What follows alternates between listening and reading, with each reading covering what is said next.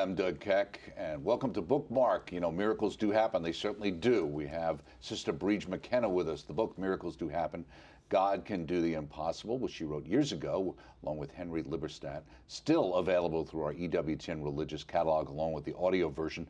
Both bestsellers. You should check them out if you haven't already. And by the end of this interview, you'll be calling up or online ordering it. Great to see you, Sister Briege. Nice to see you too, It's always Doug. wonderful to be with you. You know, it's always tough to catch you. You're always on the move and out and about. And for many, many years, Sister, you were giving priest retreats with Father Kevin, and then Father Kevin passed several years ago. So what are you doing now? Well, Father Kevin went to the Lord in 2018, and it wasn't shortly after that I give the retreats that we had already signed up, and the priests and the bishops had the courage to ask me on my own. But you know, it's hard when you're giving retreats on your own, and especially because I do a lot of personal ministry, so giving the talks and ministering as well. And but I consider myself young. I wasn't that old, and I was able to do it. But I prayed and I asked the Lord, you know, maybe I should cut down, maybe I should, you know, now after all these years. And yet I always felt you never retire. The gospel has to be, you know, you have to speak, and especially in my ministry to priests, because the Lord gave it to me 45 years ago in a beautiful experience of what the priesthood is about. And I prayed, and it wasn't until last year, you know, I prayed a lot to Father Kevin, and I was telling him, Kevin, you're up there in heaven now. I'm sure you could pull some strings and get somebody to help me down here. And that's when this letter came, or a text from a cousin of Father Pablo's, saying to me that a young cousin of theirs, and he was a wonderful special priest, and he was in Costa Rica as a missionary, and he would love to come and visit Sister Briege and make the spiritual exercises. And the first part, I said, it'd be lovely for him to come and visit, but the spiritual exercise is not my thing. So I said, but I have a lovely chapel at my office, and Jackie and I would welcome him. So anyway, Father Pablo came. We were very touched. I brought him to the house of prayer for Pentecost. He came around Pentecost, and everybody, you know where the Marian servants in Clearwater, the house of prayer, and they were all saying there's something very special. And my first memory was when he was holding up the chalice. There was a flame with the reflection of the chalice, and we were all looking at it. And his talk was dynamic, very. So we were delighted. It was like a retreat for us, but I never thought anything. He was going back to Costa Rica. And about a week later, I was sitting in adoration, and it just like, I wasn't even thinking about him, but all of a sudden, he came into my mind, and I heard this very gentle voice saying, Briege, I sent Pablo because he's the one that I've chosen. He will work with you, and together you will renew and help my priests and the people. Right. Let me ask you, this book actually came out in '87, and you were already what, in how many years a religious at the time that happened? I was, my Jubilee was the year, it was in, I think it was '87. Right, and that's the year the book came out too. Yes, now I'm having the diamond. Right. Well, you've got multiple jubilees, let's put it that way. But with that being the case, I'm just wondering, you know, you've been out there in the field from 1987 plus on, you know, doing these priest ministry retreats. I remember we saw you, my wife and I were inspired. We went with friends to see you at Fordham University in the early 90s when you did a Eucharistic event there with Father Kevin. Was very moving and very powerful.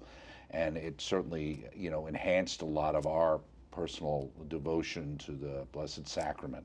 Yes. And you could see the power of it. But you're working with priests, and we hear today there's so many problems with priests. The priesthood has got so many issues. You know, do you sometimes feel like it's a losing battle? No, Doug. You know, this is the wonderful thing, that I have never, ever, since the day that I got this ministry, which was, as I think I told you before, was in a kind of, I hate to call it mystical, but I can't put any other name on it, because I was in the chapel for 4 hours, and I got I was very critical of the priesthood in the beginning because they were leaving in the 70s, Right. and there was a lot of conflict going on, and nuns were leaving. And you know, it's the easiest thing for the enemy to do is to get you to start criticizing and gossiping. And so I went into the chapel, and that's when I said to the Lord, Lord, what's wrong with the priesthood? And I heard the Lord say, but what do you mean, what's wrong with my priesthood? And it was then that I had this whole revelation about what the priesthood is, and Jesus showed me in kind of a series of scenes, the ordination, and then he gave me 2 missions. And I mean, this is back in the 70s, early 70s. And I remember the 2 words that I got very clearly. One was, a time is coming when there'll be a tremendous crisis in family life. The families will reject my priestly gift of a vocation because it will not be nurtured. I will always give a vocation. I will never break my promise to be with my people. But it's not every place. It's just like the Catholic Church, and the priest is not going to last in Ireland or America if we don't nurture it. It's going to die, but it's not going to go. And I felt the Lord saying to me, I want you to go into the world, and I want you to speak to the laity that vocations come from families, and that we are responsible, and the first way to destroy it is that we reject the vessel, the instrument, the person. And so that wasn't hard for me. The second one was where, and this is to answer your question about getting discouraged, or you see all the sins and you see the scandals and everything. Right. And the second one, I saw Jesus weeping, and I saw the sea of bishops and priests, and Jesus was crying, and it was as if I saw him putting his hand out. And I would have been an Irish Catholic who had such a great reverence for the priesthood. And I mean, our priest was an alcoholic when I was a child, but then you waited an hour for Mass, but nobody ever talked against the priest. I mean, we treated the priest maybe too high on a pedestal, which made it hard for them, because then it's like telling yourself you're a king, then you begin to believe it.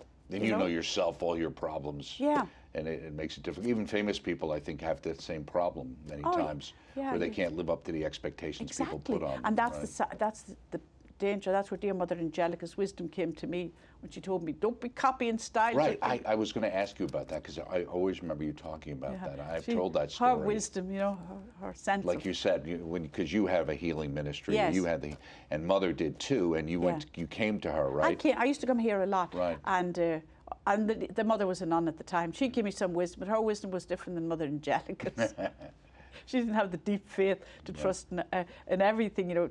But Mother Angelica said that to me. Now, when I had this vision of the priesthood, of Jesus crying, and I remember thinking, it just came like a photograph in front of me.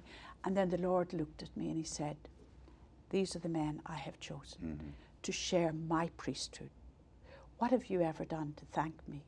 Why do you only criticize me when I give this gift?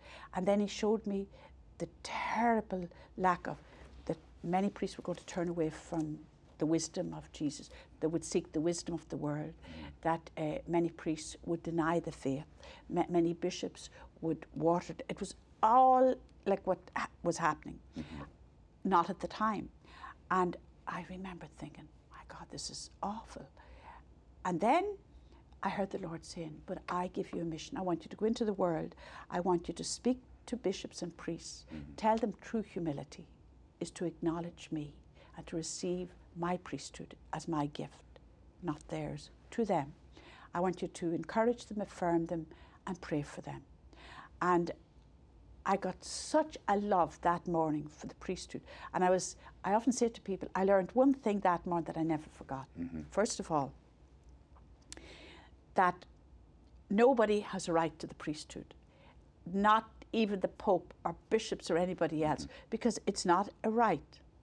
It's like, think about it, Doug, that to go into the presence of God and say to God, you give me power.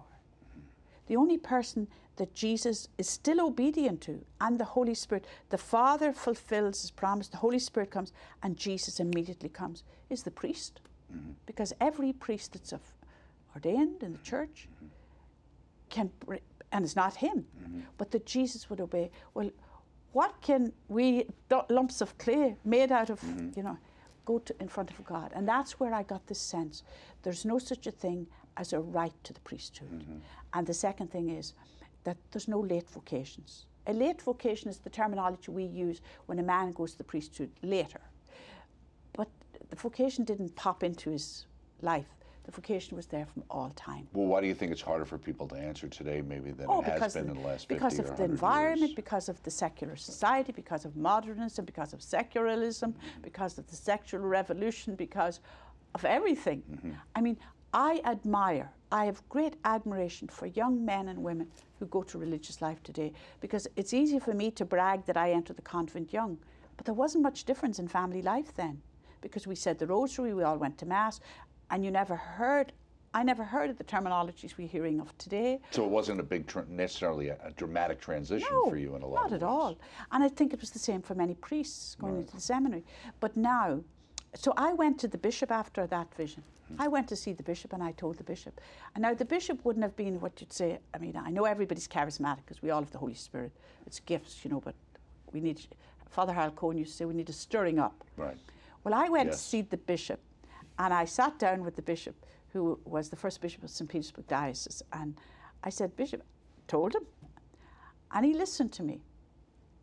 And he got up and he went over to the window, and he stood at the window and for a few minutes, and then he turned around and he looked at me. These dark brown eyes he had. And he said, Sister, I see on the horizon a great crisis coming to the church. Really? And when it comes, this is in 70, when it comes, he said, hold on to the vision God gave you, be obedient to your authorities in the church, and if this is of God, then God will raise you up at a time when this is needed. Right. Wasn't that great advice? Right. And it happened, actually here in EWTN, I came here shortly after that to make a 7-day retreat. And that's when I talked to Mother Angelica, and when one of the little nuns, I don't know which one, gave me a prophetic word. And that's where it all started. Right. And Father Kevin came in. It was here at this station that I had the vision of Father Kevin that I was going to work with this priest. Okay. So you didn't know him before? No, I didn't know him and I didn't want him. I thought, I'm very independent at that time. You know, I was in my 20s and I thought, no, I'll do it on my own. Right. And I was sitting out in the chapel, I was thinking of it this morning, and of course there was no people at Mass, it was just myself there at the time, there's no studios or anything, and the nuns in the back. In fact, I used to go in with them to Mass, and I slept in the convent with them and all, because, you know, it was small then. But I had this vision, even then, and I saw this seminary, and I saw this group of priests and castocs or seminarians, and I saw this image of Jesus walking, and he turned around, and some of the priests were falling back, and some were getting discouraged, and all of a sudden he took the face of one priest, cradled in his hand, and he said, look at this priest. And I'll never forget the words. You will come to know him. You will meet him. You will come to know him. And together you will work throughout the world for my priests and my church. And my reaction was, I don't really, that's all my imagination. I don't want anything to do. No, I'm happy enough. And I went over to New Orleans. I told Marilyn Quirk, the founder of Magnificat, was a good friend of mine. And Marilyn said, Briege, we're all praying. Because I was going to South America. I went to 7 countries at the invitation of bishops. Then I was in my 20s. And people were saying, it's too hard. You shouldn't be on your own in these countries. Right. Gotta be careful. So I didn't bother. I went back to Ireland to see my family. And Father Kevin's brother, Gerald, met me. I didn't know them at all. And he said, my brother would love to meet you. Really? He's starting a program in Dublin for priests, and he'd love to meet you. Well, first of all, I didn't know this priest, and secondly, I thought I'm on my holidays. So he kept pestering me, so I said, okay, I'll go see him. So I go to All Hallows, and it's the 16th of July, 1967. Okay? Okay. So I go up and, was it 67? No, it was 1976. I was going to say, I think you're giving yourself less credit than you deserve. 1976. And when I go up, Father Kevin is at the college. I don't remember anything about this vision or anything I had. But anyway, he's starting this program, and the last thing he needed to see was a nun home from America that had the gift of healing, thought she had a ministry to priests. That's his phrasing. And he said, I'm up to my eyes with this program. Anyway, he asked me to pray over his head, his legs. He said, I prayed and I got this prophecy for him. And he said to me when I was leaving, will you come back? I said, no, priests are coming in. The first day to see a nun here. I said, no, I'll come back sometime when you start the program. And as I'm turning to walk out, the whole thing flashed before me. The whole college, this walkway of 2 years ago at Mother Angelica's here, that vision. And I never told him.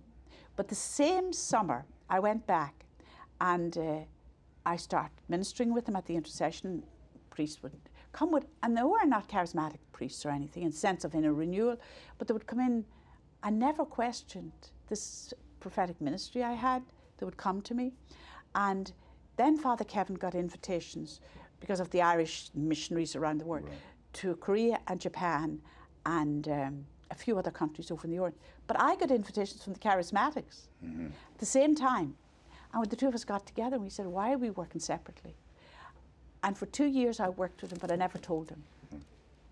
And we went to the Rome, and his general blessed us both, and we started the team ministry. And that's how we started, you know.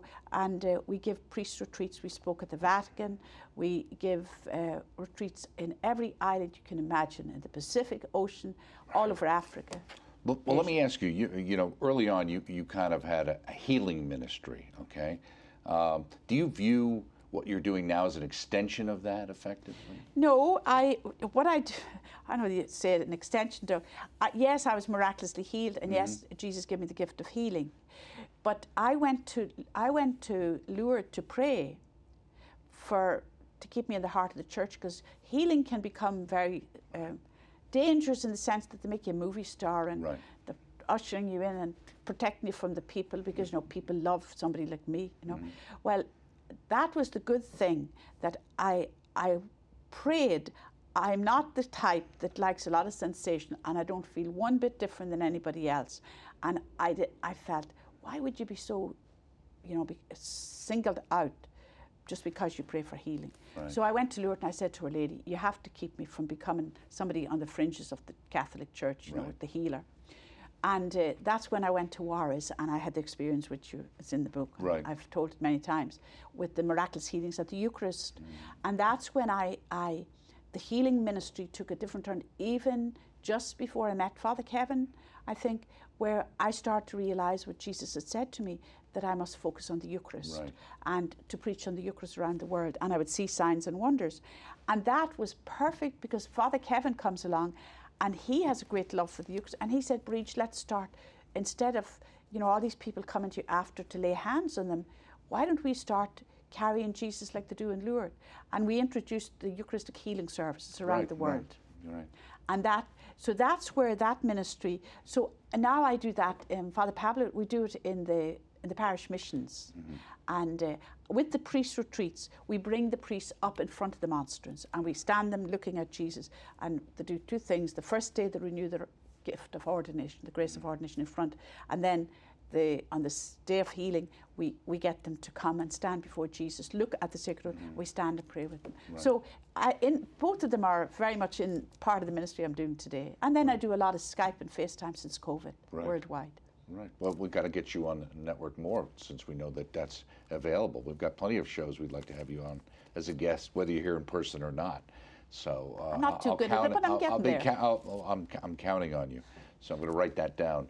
But also with what you do now with the parishes and things like that, what's your focus when you usually do a parish mission? Does it change focus, or do you have a one that's a central theme? Well, the central theme for me, and I think for Father Pablo as well, and it was for dear Father Kevin, is that there is a tremendous need for evangelization at the parish level on the sacraments of the church, and on you know, what it means to be a Catholic, what it means to the priesthood of the laity. We always I always talk to the people about the difference between the ministerial priesthood and the priesthood of the laity. We all are called, and especially the laity are called to go into the places to bring Jesus, and that's really what Jesus, when we were baptized. So then we talk about, on the first day, we gave a whole talk on repentance, on sin. And today people are afraid because we're afraid of offending people. So we don't preach the gospel. Right. So we don't talk. I told my parish priest recently, we just had a big parish retreat down in Florida. I said, now, Father, put your mind at ease. We don't talk about politics.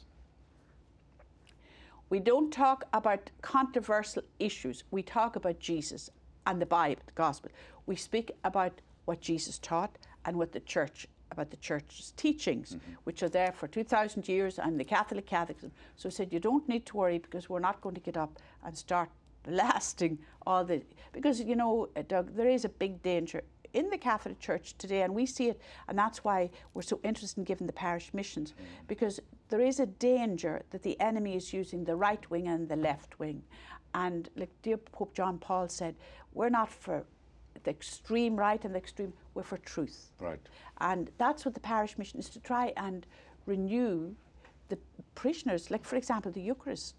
How many people, if you or ask them what the Mass is, what is the Mass? They'll tell you it's really holy, it's a prayer, they give you all the definition. But you say to them, first of all, it's the actual passion, death and resurrection. And then you have to go through, why did people die for it? Why is it the most important? And that's one of my great joys, Doug, is I meet loads of Catholics after the missions who say the Eucharist never meant anything to me. Right. But I tell a lot of stories. I have volumes of stories of miraculous things from the Eucharist and from healing, you know. And so when you illustrate it with like the Acts of the Apostles, when you read the Acts of the Apostles came back, and even in the responsorial psalm today, when the psalmist says, you know, go out and tell the wonders of the Lord. One of the most powerful ways that the disciples did was to witness, we are not going to go back to 2,000 years ago and witness what happened. We have to be able to witness to the Jesus who is alive today. And that's what people want to know. They don't want to know, but yeah, Catherine of Siena and Mother Angelica had a great line. She said the people who wrote the saints' books, the lives of the saints, should go to purgatory, because she said they're impossible to imitate. Right. We need hagiography, where it's you're right. Yeah. Mother always said, "I don't want plaster Paris saints." That's not what the saints really were. Exactly. Right. And you see, this is where at the missions, and Father Pablo has a wonderful way of speaking about, like, say, for confession. And we had now, during Lent, we had 4 missions, 3 in Florida. We have 1 now in Georgia. But it's amazing, the people that come to me and say, I haven't been to confession 40 years. Or he has this gift of knowledge, and say, he's like Padre Pio. Well, he looks like Padre Pio, but his mother says he's much better looking than Padre Pio. Oh, really? Okay. He's a younger version of Padre Pio. Sounds like a good mom. She's a good mom, yeah, he's much better looking. But so the parish missions are to renew the Catholic faith. I tell them, look, we don't need anything new. There's nothing new in the Word of God. We need to discover the richness of what we have as Catholics, and especially in the sacraments. So when you deal with people today, and I'm not talking politics, things like that, but a lot of people, to some degree, you know, the emphasis on the mercy of God, which is there, and it's you know, divine mercy in those, that some people start to think the idea that, well, God loves me so much, and He knows I'm trying my best. That's all I really need to do. Yeah. So or be a good person. So why are you laying all these burdens on me? Yes, and that's the big mistake. And I have to say that the year of mercy, which was called, was wonderful, but some people took it as, well, you know, there's nobody ever goes to hell. There's no, you know, I mean, why would God? You can't judge people. And I tell parents, when people come to me and say this to me, I said, listen, why do we have tribunals? I said, why did you sure we can't judge, you know, the soul of the person, but you don't tell me that a mother and a father can't make judgments about their children on the right decisions to make. I said, I see my secretary do it all the time. And I said, we have to judge a certain fruits of a ministry. You have to make judgments and say, well, this isn't good in this. So I said, that phrase, we can't judge, is not finished. It's a half sentence, because you have to judge according to the Lord's mind and what the Lord teaches, and what the Catholic. If you're a Catholic, you have to make judgments about things that you have to decide. I mean, I have to make a judgment if I'm going to vote for somebody Sure. who is contrary to my faith and everything. And it's a judgment, because I'm saying this person doesn't believe what I believe. Is that wrong? No, that's what I'm supposed to do. Now, what about the rest of the question? Well, I mean, it's the whole point of, like you're saying, you can't judge somebody's soul ultimately, or their eternal, you know. But I give you examples, and this is a pretty direct example now. See, we're living now today where parents are having a terrible dilemma with the whole thing of marriages. And people come home and say to me all the time, and it's not been spoken about in the churches. So I gave a mission over in Ireland some time ago, and there were so many people came to me because their children were in same-sex relationships, and there was all kinds of confusion. And my heart went out to them, because these people are really trying to live the Catholic faith, but they have their children coming home. So I thought, I don't know, I may be shot, but I have to address this issue. But I told them it in the context of a story, which I'll tell you. The response was phenomenal. All I said to them was, look, as parents, you have to teach what the Lord's teaching, what the teachings are. But I said, if your son or your daughter comes home, and I said, they say to you, you know, I'm gay and what, I said, you don't reject them. Because the Catholic Church doesn't reject people with tendencies and struggles. But I said, if they came home and they're bringing somebody with them, whether they're male or female, your daughter or your son, and they want to share a room, they want to have I said, then inside your house you make the standard morals. You have to say, no, not inside this house. I'm not accepting it. Well, do you know? But I said, you love them, don't reject. Because a parent told me they told the child not to come home anymore because they were embarrassed. I said, no. So many people came up to me and said, Sister Briege, to be able to hear you say, you don't reject, you don't cast them out. I said, no, the church would never do that. I said, you know, I speak a lot about confession. And I said, I have told many young men and women who are in terrible struggles and terrible dilemmas because they don't want to live this lifestyle, but they don't know how to get out of it. Yeah. And I said, I tell them, you go and talk to a priest, and Jesus is full of mercy and compassion, and you have to do what I have to do. As a young woman, I had to make a choice to live a chaste life. Chastity is not just for priests and nuns, it's for married people, single people. Absolutely. And you see, those are the kind of things that we have to recognize. These are what's troubling the people out in the pews. Sister Briege, always a pleasure. And by the way, she also has a book, Miracles Do Happen, a classic. God Can Do the Impossible, amen. Look at EWTN, look at Sister's work by Sister Briege McKenna, available naturally through our EWTN religious catalog. If you haven't read this book, you're missing out. Also, if you'd like to hear Sister Briege read it to you, even better with that lovely brogue, you can check that as well through EWTN's religious catalog. I'm Doug Keck. We thank you for joining us. We'll see you next time on Bookmark. Thanks.